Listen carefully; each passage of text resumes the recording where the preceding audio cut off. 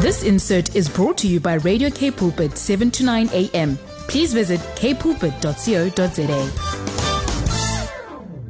Good evening, listeners. What a joy to be with you again tonight. As we're still looking at addictions, and this month we're looking at the topic of emotions and how to process our emotions. I think sometimes as Christians we think, no, you just speak to Jesus and you praise him and you forget about all the difficult stuff. But that's not the way it works. When we look at Lamentations, when we look at Job and several of the Psalms, we saw how David exclaimed many, many emotions, and even Jesus also explained emotions. He was tired, he got angry, and the Bible says when you're angry, don't sin. So there are very specific things that the Bible tells us about processing of emotions. But today we have the wonderful privilege of talking to Elsje. She used to be a teacher, and she's still a teacher for many years, working with youth. And she's going to tell us a little bit about her experience surrounding emotional processing as a person in relationships, often with partners that struggled with addictions before or family members with addictions, and how she had become involved in recovery. So, Elsje, welcome. Thank you very much. Yes, it's a privilege to be here. Yes, we're looking forward to talk to you. Give us a little bit of your background story.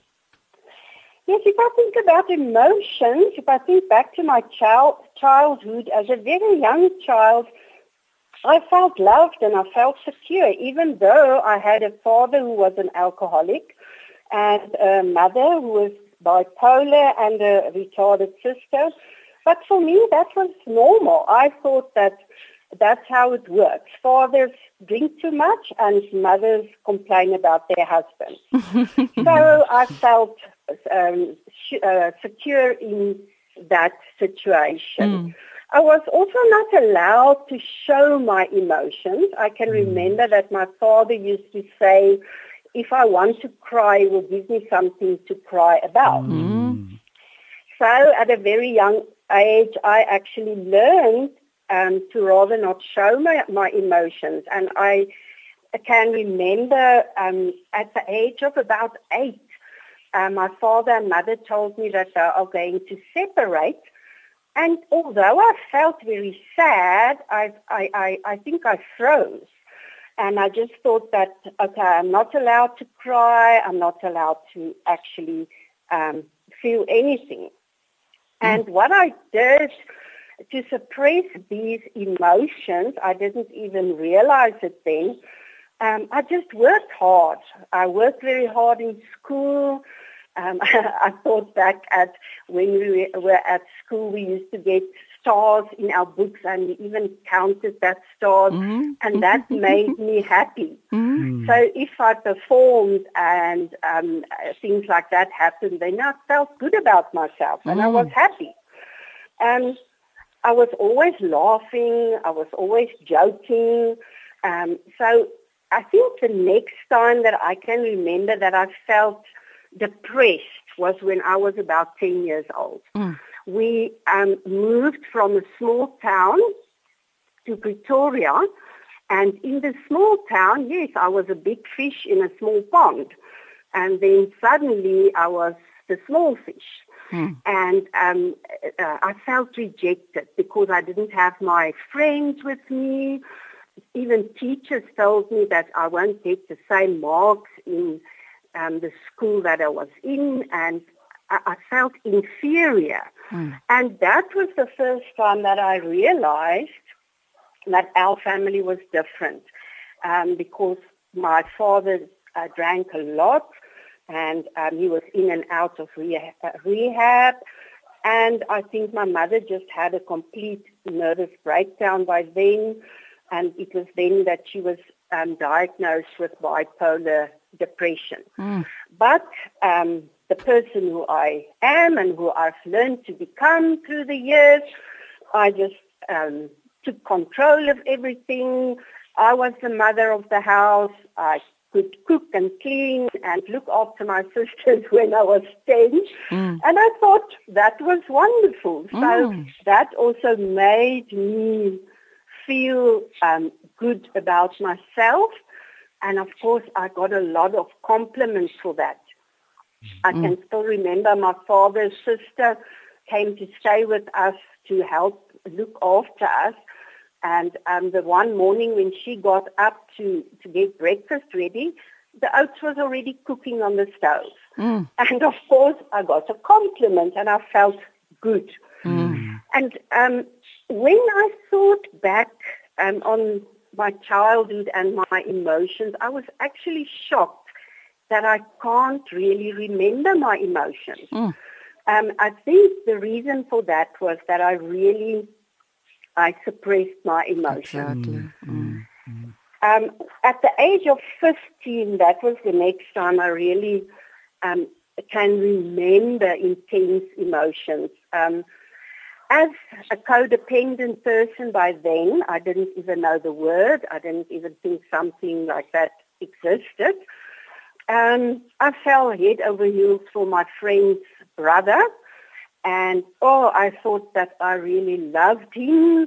And, yes, he took advantage of the situation. And then he left me for the next person. And there I was really, really depressed. Heartbroken. Yeah, I was absolutely devastated. Because remember now, I was this girl trying to be perfect and trying to be in control. And suddenly now I was not that girl anymore. But I couldn't stay sad for long because my mother just said, get up, get dressed, and show up. So there I went, back to school, and now I had to act that I'm this perfect girl, although in my mind, I wasn't that girl anymore. So, yes, I was always acting as this happy girl, always smiling. Nothing was too much for me. I worked hard. And, yes, when it was time to get the stars, I was there and I received my stars. When I met my first husband, I think I actually decided before the time what kind of husband he must be. And he had to be perfect. So when I met my husband, he was perfect. Not the Don Juan perfect, but in my eyes, he came from this perfect house. His mother and father were still married and everything was perfect. They worked in the garden and they did things together and they had nice brides. So I just realized that this was the right husband for me. And then we got married, and for the first 10 years we were reasonably happy, although I felt that I did not live up to the standards of his family. So I always felt inferior. I was very sensitive.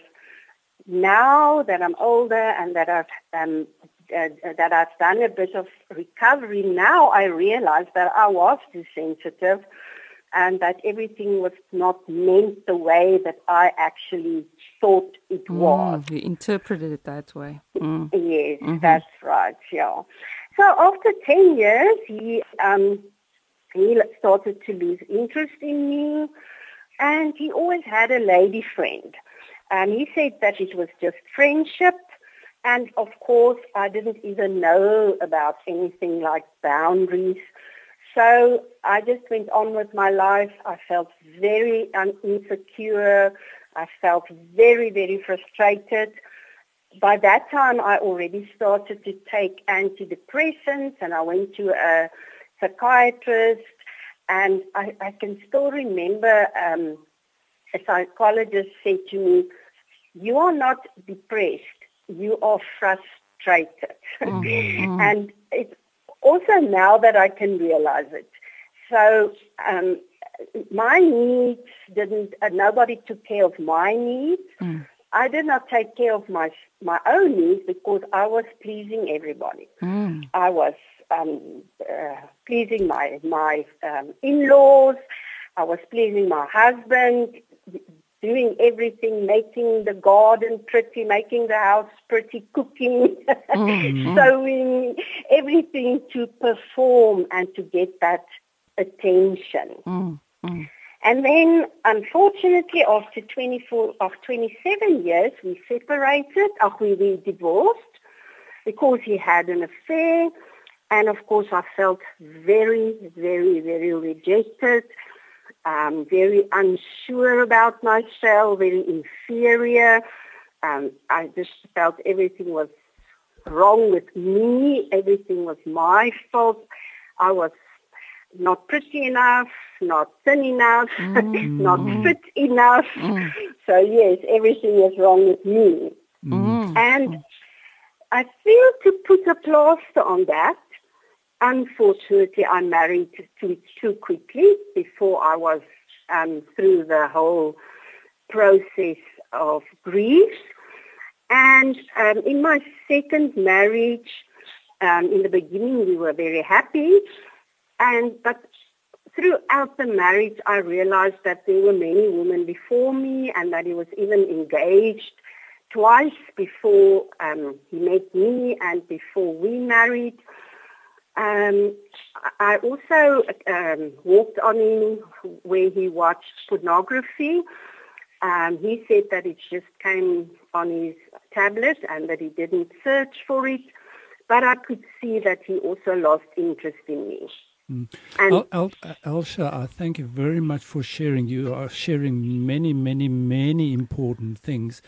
We're going to be taking a break now, and after that I'd like us to look a little bit at when the change came into your life, because I hear you very aware of feelings and emotions, when that change came. But let's just take a short break.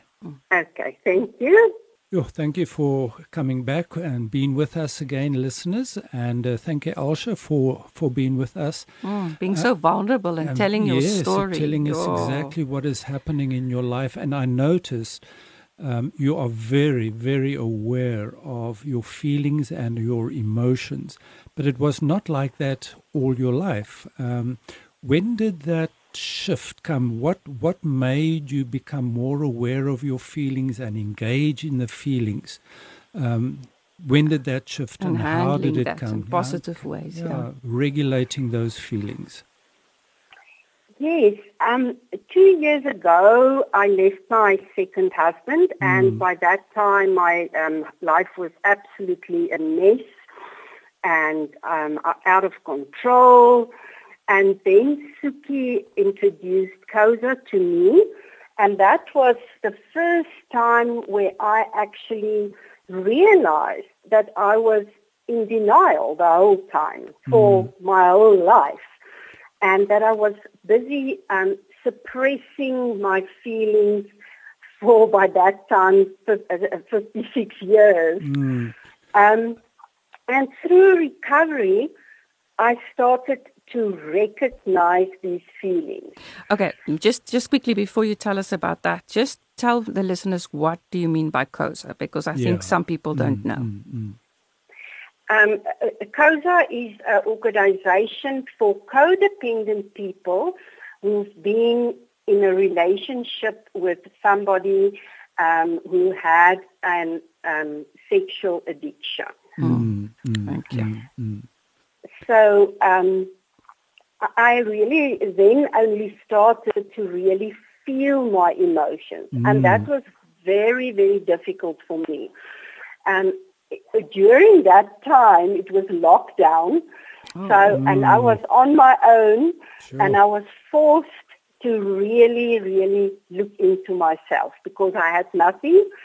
I remember I had the stoop to sit on and the lovely trees in front of me and my thoughts. And there I really felt the emotions. And what I also learned was that I have to, the words that Suki usually use is you have to sit with the emotion. So when I felt certain emotions, some of them were emotions that about things that happened a long time ago.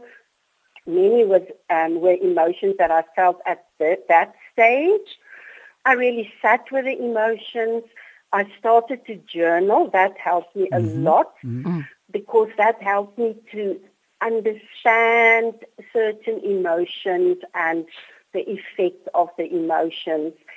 And then afterwards, I also had to learn to let go of certain emotions. But that sounds very easy. And that was also something that I learned. So many times I did let go of the emotion. And then I had a trigger. I would see something on television or I would hear something on the radio. And it triggered me, and some of the emotions came back. But something very valuable that I also learned was that you do slip back into your codependency, but you never go back to the beginning. You always, it takes you a little less time to stand up again. And then, yes, you might slip back again, but you will get on the road again. I had to learn to get out of the victim mode because that was something I felt, well, this is not my problem. I don't have a problem. I had this father and my husband had an affair. I don't know what the second husband did, but they made me unhappy. And yes, of course, I'm the victim. I had this retarded sister. I had to look after her. And then I realized that I can't stay in that victim mode anymore. I have to get out of that. I started to do self-care a lot. It's still very difficult for me, but I do work on that.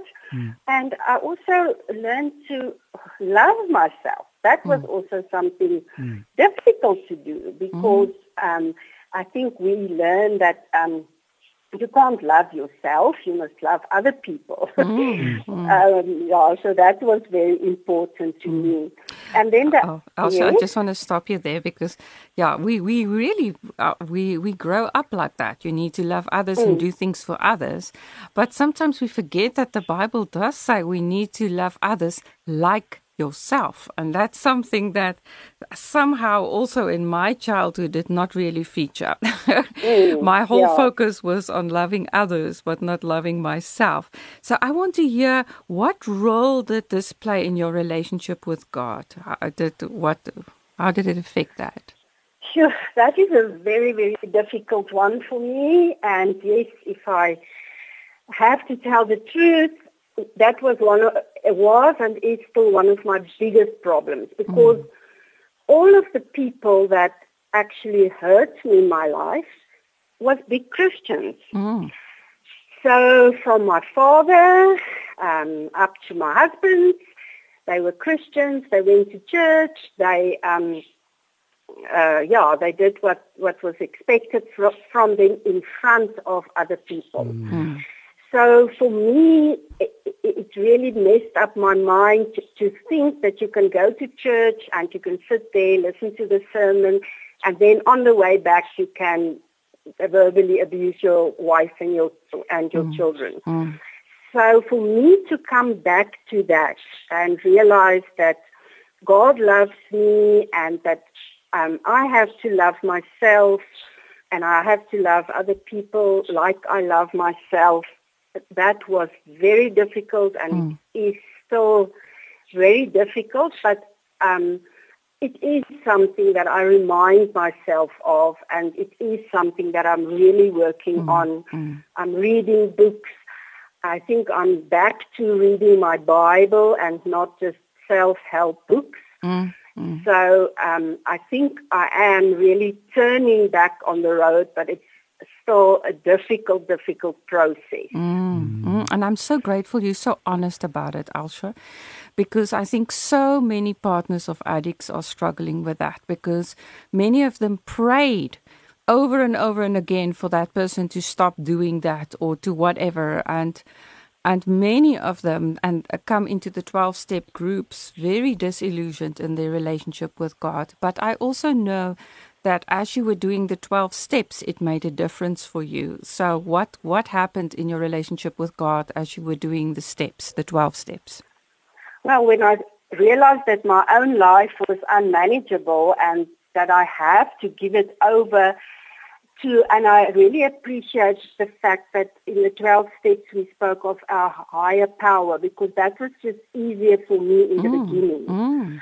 It's a bridge for people. It sounds wrong for people who already know the Lord, but it's such an important bridge for people. This is what you're telling us now. Sorry, please continue. No, that's fine, because, in the beginning it was just so hard for me, because this elders in the church, they were the people who actually hurt me, and they were talking about Jesus, and Jesus will do everything, and I was praying to him, and the things did not stop. So for me, it was just impossible for me to keep on believing that he will actually help me. But when I just saw it from a different angle, it helped me to get back on the road, and I think it just felt safer for me. And now I know that it's much better. And yes, I also realized that other people, they did not always mean to do bad things, but it was who they are and how they grew up and things that happened with them. So it's not about things that God did or Jesus did. It was people who made mistakes and things that happened to them when they were children. So the other thing that I also realized is that I have to be in the moment. And that also really helped me too, because I can be either in the past, thinking about the past, or worrying about the future. And now for me to be in the moment really, really helps me a lot. So, I know I still have a long way to go. I'm not at the end of the road, for sure. And there's still a lot of work to be done. And it's really work. It's not something that just happens. And I can see that's when I slip back to my codependencies, when I'm not working. And I mean not reading, not reading my Bible, not journaling, not attending my COSA meetings. That is when I slip back, when I forget to actually respond, and when I do react on things that happen. Elsje, I see that, thank you very much, Elsje. I see that your healing started when you got into community, into a safe community like COSA.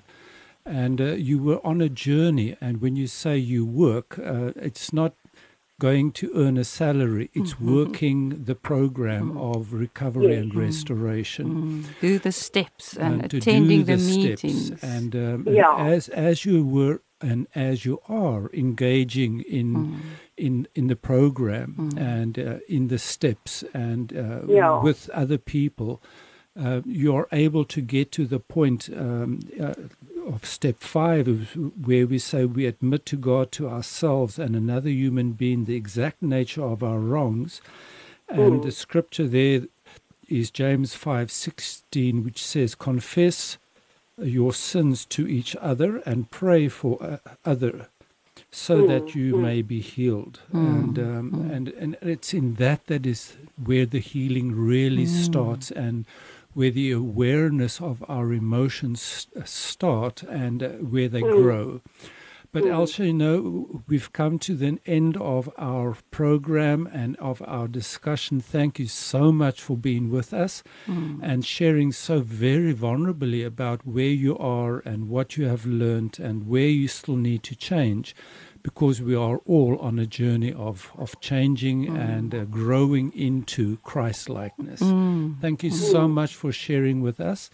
And listeners, if you perhaps missed something or you have come halfway through the podcast or through the program, listen to the podcast and send it along to friends. And you will find that at kpulpit.co.za/podcasts/IntoMeSee.